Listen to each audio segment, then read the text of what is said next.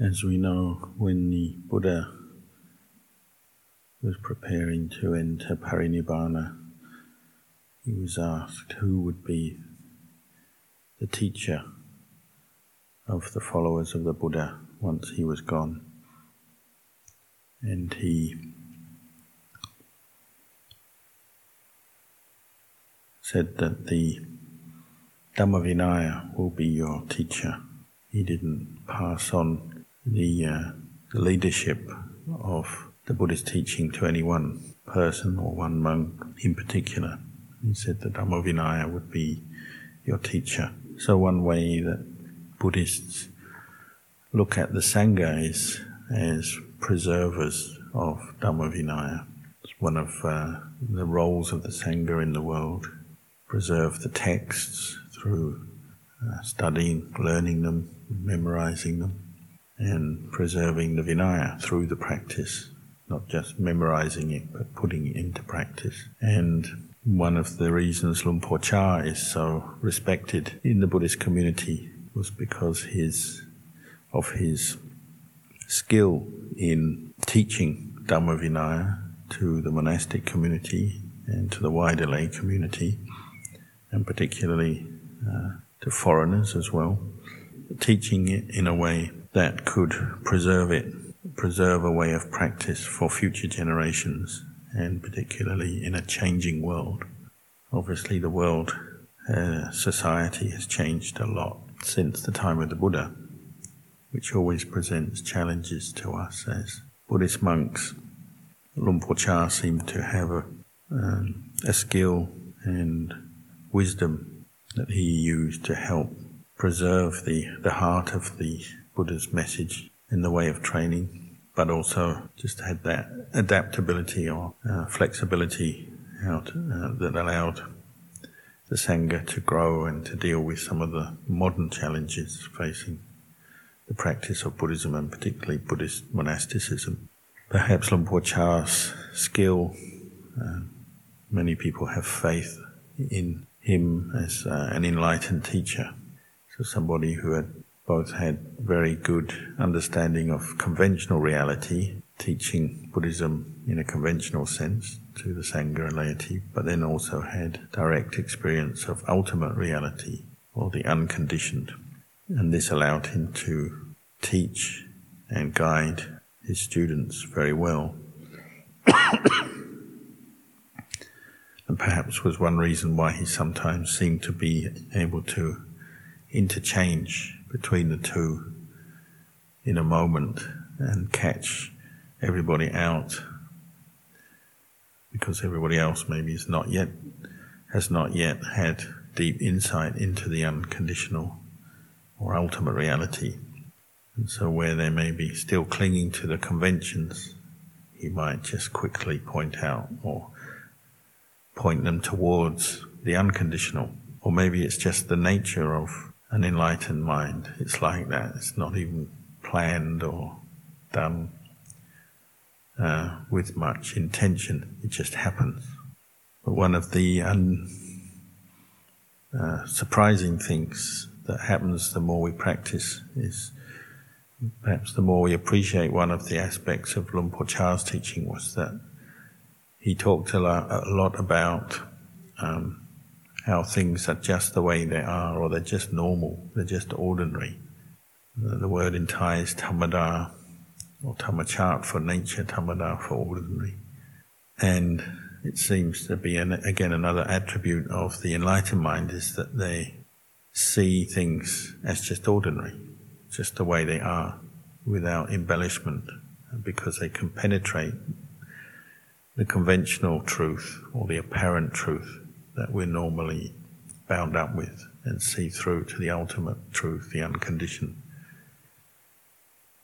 And therefore can see things, everything as just ordinary, just normal. And so you'd hear him talk about this a lot, whether it's on the level of just practicing daily monastic routine, following the rules and training rules as a monk. You're just practicing so that it's just ordinary to follow the rules. It's normal to keep precepts, keep rules of moral discipline or monastic discipline. It's just normal to view the world with the Dhamma, using the Dhamma as your framework, using the Four Noble Truths as your framework.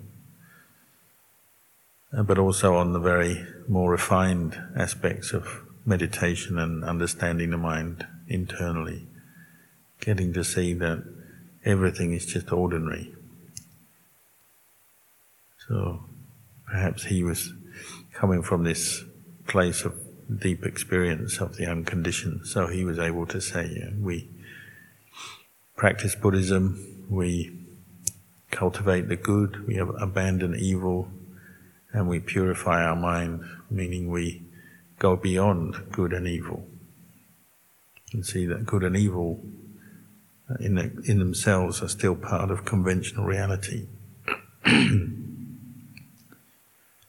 To see that even kilesas arising in our mind are just ordinary.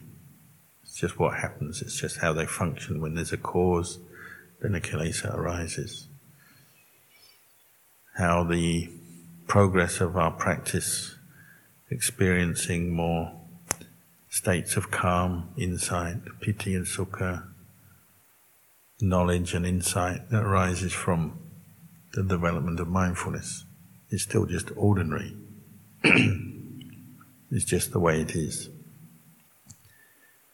There's this constant returning to just seeing things as ordinary the way they are, rather than getting excited by special or extraordinary states of mind that might appear in meditation, or rather than talking about exalted states of enlightenment. Is constantly bringing people back to that which is ordinary. And this is often something that catches new Buddhists out, especially coming from a non-Buddhist background.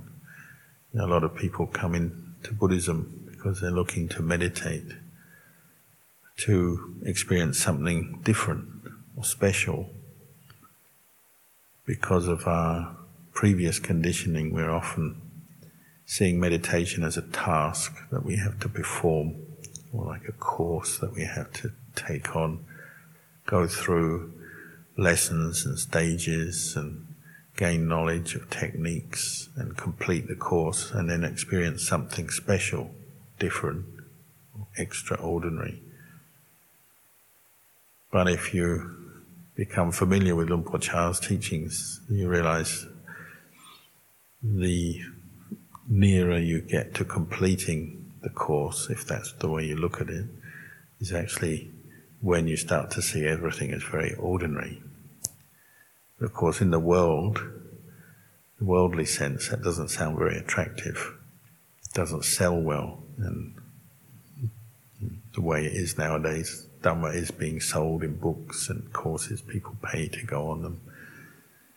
It doesn't sound extraordinary, doesn't sound very inspiring to many people when you say, I'm just going to teach you to see everything as ordinary. As ordinary is against the stream of society, where we're trying to always get something that's special, different, better, bigger, brighter, newer, fresher, etc. So this is something maybe to reflect on, the attitude you bring to your meditation. What are you looking for? Are you looking for the ordinary, just seeing the way things are, or are you hoping for something better or different? And then obviously maybe getting disappointed when you don't seem to get something better or different. Sometimes people would ask Luang Por Chah, where does the practice begin? Does it begin with sila or samadhi or panya? And you might give different answers to that question, but quite often he would say it begins with wisdom, which would confuse people because they're often thinking, well, the higher part, the advanced part of the practice is the development of wisdom, insight, clear knowledge and vision of the way things are. So how can it start with wisdom? But obviously wisdom is something that grows and matures. But wisdom in the beginning of the practice is samadhi, at least on the ordinary level, listening to the Dhamma, reading, listening, contemplating the Dhamma that we've learned, remembering the Dhamma that we've learned, is where the practice begins. As we have some smaller or deeper understanding that there is suffering in the world, we're bound up with suffering, and that maybe there's some way out of that, something better, leads us to look more deeply at our experience as human beings. And to keep the Vinaya as bhikkhus, it takes some wisdom to see the value of that. When we lose our wisdom, because obviously on the mundane level wisdom can come and go, it's still not, it hasn't yet maybe penetrated deep into our heart. And when we lose our wisdom, we might doubt, I think, what's the point of keeping the Vinaya or training ourselves in this way? So we get a lot of, particularly from lay people who have obviously never ordained, they might have doubts. Isn't the way of a monk just too extreme, too ascetic, too simple? Or we often hear about how we're not living in the real world, we're escaping from the world by living in this way.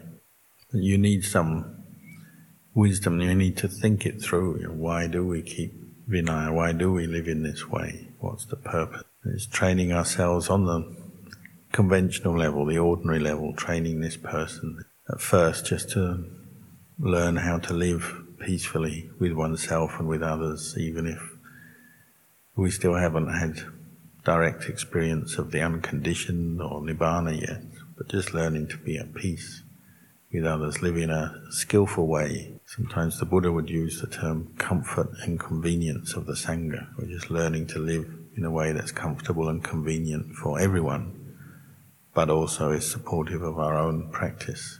So just learning to be at ease and live normally within the Vinaya.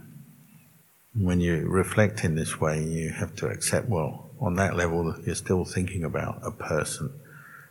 We're using conventional reality or samutisacca to our advantage. So there is a person who decides to become a monk, decides to take on the rules and practices of a monk, keeps the sila, practices morality.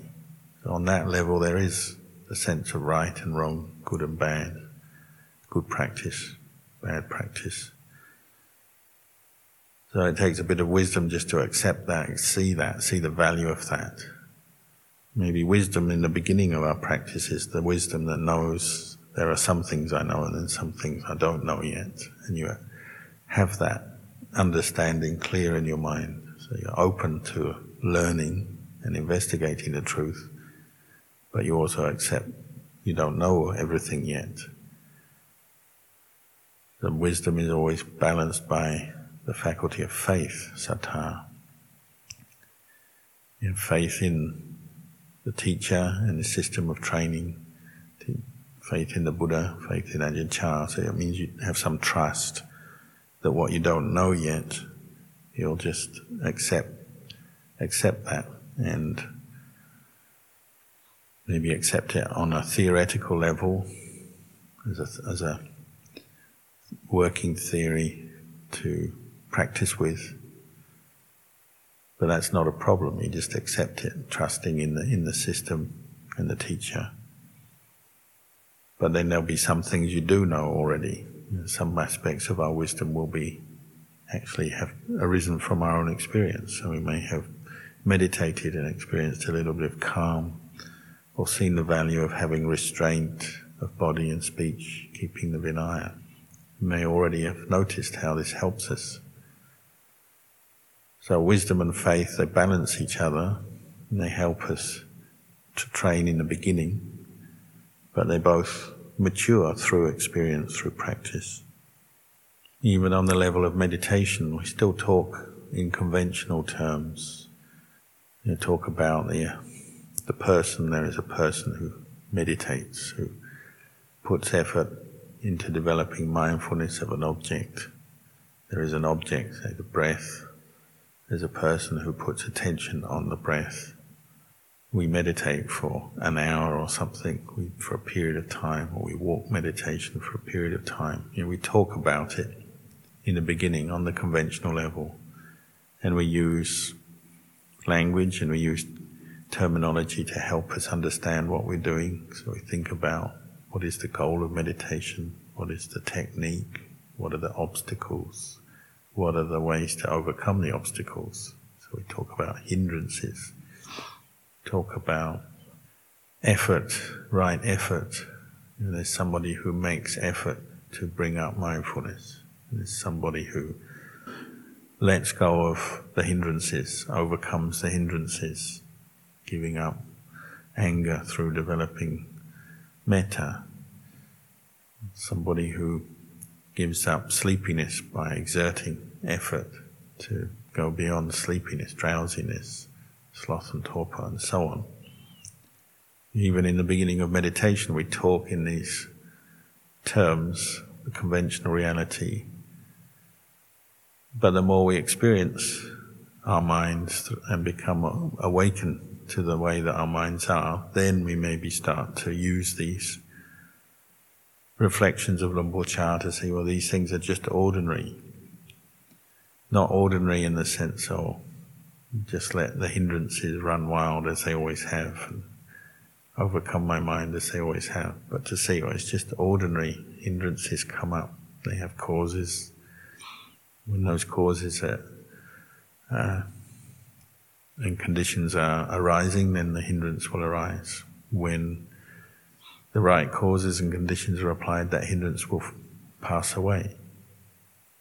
It's just ordinary, it's just, you might say, a part of nature, or the way it is.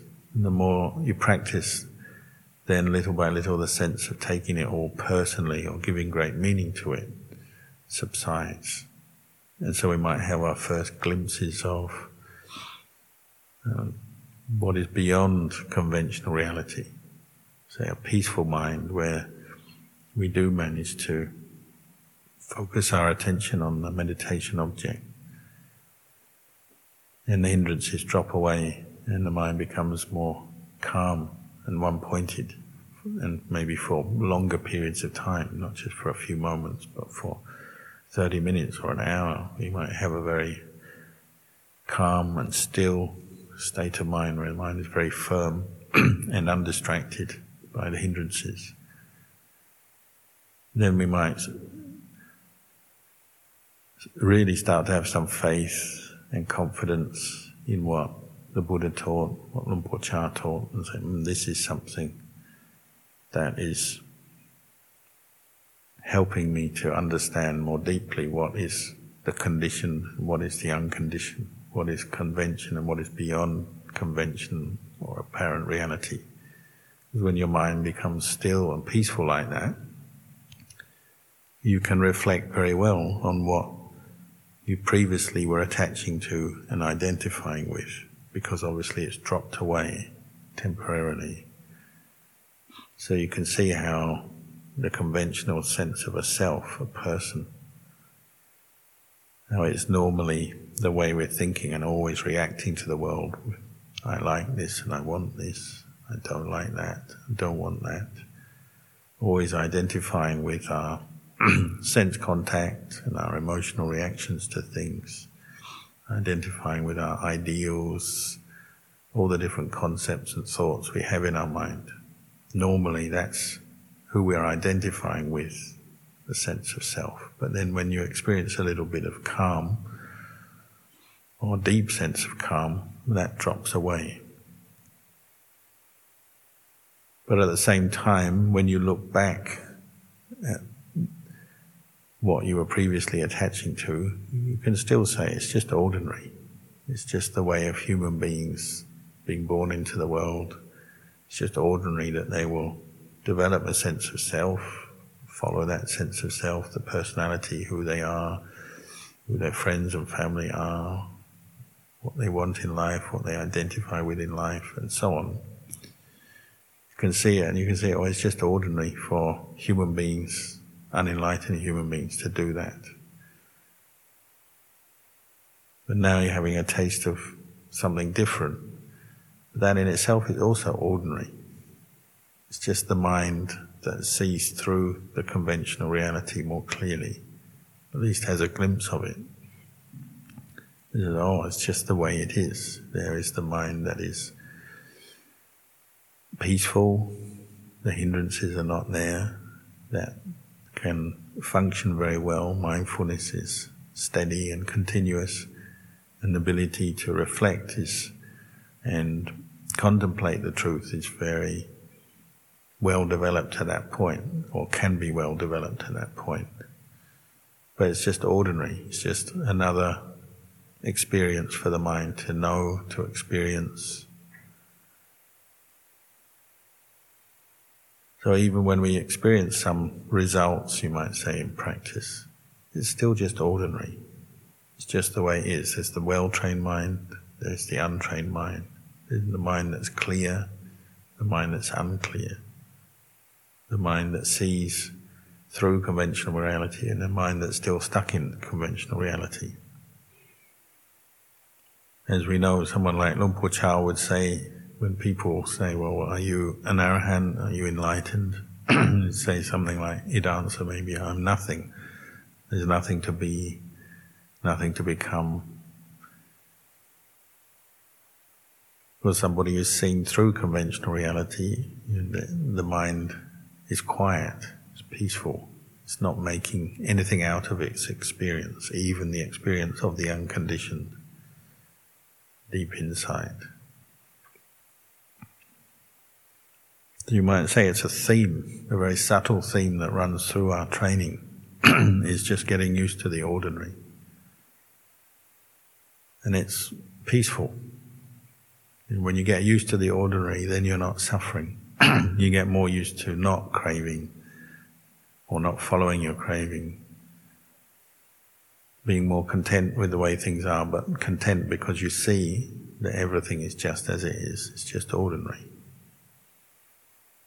Some people, when they come into Buddhism, they have their idea how an enlightened monk should be. We all have our fantasies and imagination about it should be a certain way, have a certain kind of aura and presence, and maybe be uttering very wise words, wise sayings all the time. Kind of be there floating in some kind of cloud of great peaceful energy or something. And maybe that does appear sometimes, but at the same time, if you understand the practice more, you understand that enlightenment is getting in touch with the ordinary. So the enlightened teachers we meet, which we're fortunate enough to meet, you realize how, although they are very peaceful and wise, at the same time they're very in touch with the ordinary. They still just eat, but they eat mindfully, without craving, because they've trained themselves to abandon craving. They sleep without craving, and they talk without craving. They just go about their business. They can still do very ordinary things, sweep leaves or clean up their kuti or whatever they may do. So as long as we're looking for something special, extraordinary, often we miss the point of the practice, because it's still an idea, a concept that maybe we're clinging to. And it may also be a cause for us to become disappointed in the practice. And many people said that they went to see Luang Por Chah and they maybe were expecting some great elaborate explanation of the Dhamma, but he might have just talked again in a very ordinary way about ordinary things. Not what they expected at all. It doesn't mean to say it wasn't a purposeful visit, but they got the unexpected. He's always helping people to see through their own concepts and desires and attachments in very practical ways. There's this story like of the Jiao Kun from Bangkok with a group of monks and lay people went to see him. They're asking for something good before they left. And when you ask for something good in Thailand, often it means you're asking for an amulet or some kind of specially blessed thing. And if I remember correctly, Luang Por Chah lifted up a toothwood. just an ordinary toothwood. And the monks were a little bit surprised, what's he doing with this? And he talked about this toothwood, and he just said, is this piece of wood long or short? And they couldn't answer, I believe, because they weren't sure what to answer, what to say. So Ajahn Chah explained, well, if you want a long piece of wood, then you'd say this piece of wood is short. If you want something very small, tiny, then this piece of wood is too long. It all depends on your mind. At the very least, they remembered that teaching. Whether they penetrated it or not, understood it or not, I don't know. Ajahn Chah was like this. He's just helping people to see their own mind in a situation and see how we add to our experience. We give meaning to things all the time because of our mind being bound up with the conventional reality. We always label things and we don't see beyond that. This is the nature of conventional reality. It's obviously very useful because we need language and concepts to live in this world and communicate. But at the same time, they bind us to the world, to attachment and to ultimately to suffering. To see how unreliable conventional reality is, because it's made up by people's minds, concepts, labels that we put onto things. We say name and form. It's the names we put onto things. As you meditate, you just see how you're constantly labeling your experience. You're attaching to pleasant experiences, and that leads to a certain kind of proliferation and wanting. You attach to unpleasant experiences, it leads to another kind of proliferation, not wanting. We're constantly judging ourselves, comparing to others, comparing ourselves to our ideals, constantly labeling the world around us. And we're just caught into that habit. One day something is long and next day it's short. One day something is good, next day something is bad. One day I like something, the next day I don't like it. This is the world of conventional reality. So the only way to break through that is to bring up more mindfulness, awareness. Train the mind in that, to actually set aside all the thinking and conceptualizing for a while, have a rest from it, and then return to look at it with a mind that is more neutral, detached. And see, this is just the way things are. But to see beyond the labels, the only way we can do that is to bring up more mindfulness, more continuous mindfulness, which is why we use these meditation techniques. Training in the breath meditation, walking meditation, using Buddha, recollecting death, and so on. These are ways to train the mind to drop its obsession with conventional reality and the hindrances that feeds,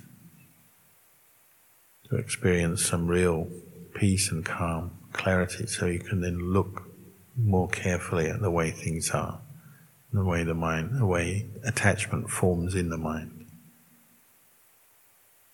And when you're truly peaceful, then you can look back and say, well, who is this person?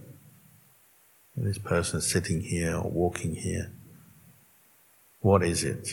And look through it, go through your own body and mind and see it on a deeper level.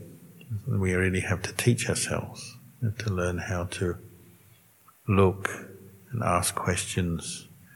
When you look at the body, you contemplate what makes up the body, the 32 parts, the 4 elements. And really ask yourself, well, where is the person that I identify with in that? Where's the name, the label on any of that? Even the labels we use for the parts of the body, ultimately, they're just labels. It's just earth, air, fire and water. It doesn't have any kind of name or label on it. Same with feelings, memories, thought formations, sense consciousness. Really look at them with mindfulness. Ask yourself, where is the person in that? These things don't exist as individual kind of entities in the world. They're, we say, dependently arisen. A person comes into being because of mother and a father. There's an egg that's fertilized and it grows into an embryo. If there was no mother and father, you wouldn't have a person. If there was no food or air, you wouldn't have a person. There's all kinds of causes and conditions that need to be there for a human being to be born, to grow. Once born, there has to be aging, sickness and death. Then that human being is gone. The physical world is like this. Everything comes into existence because of causes and conditions.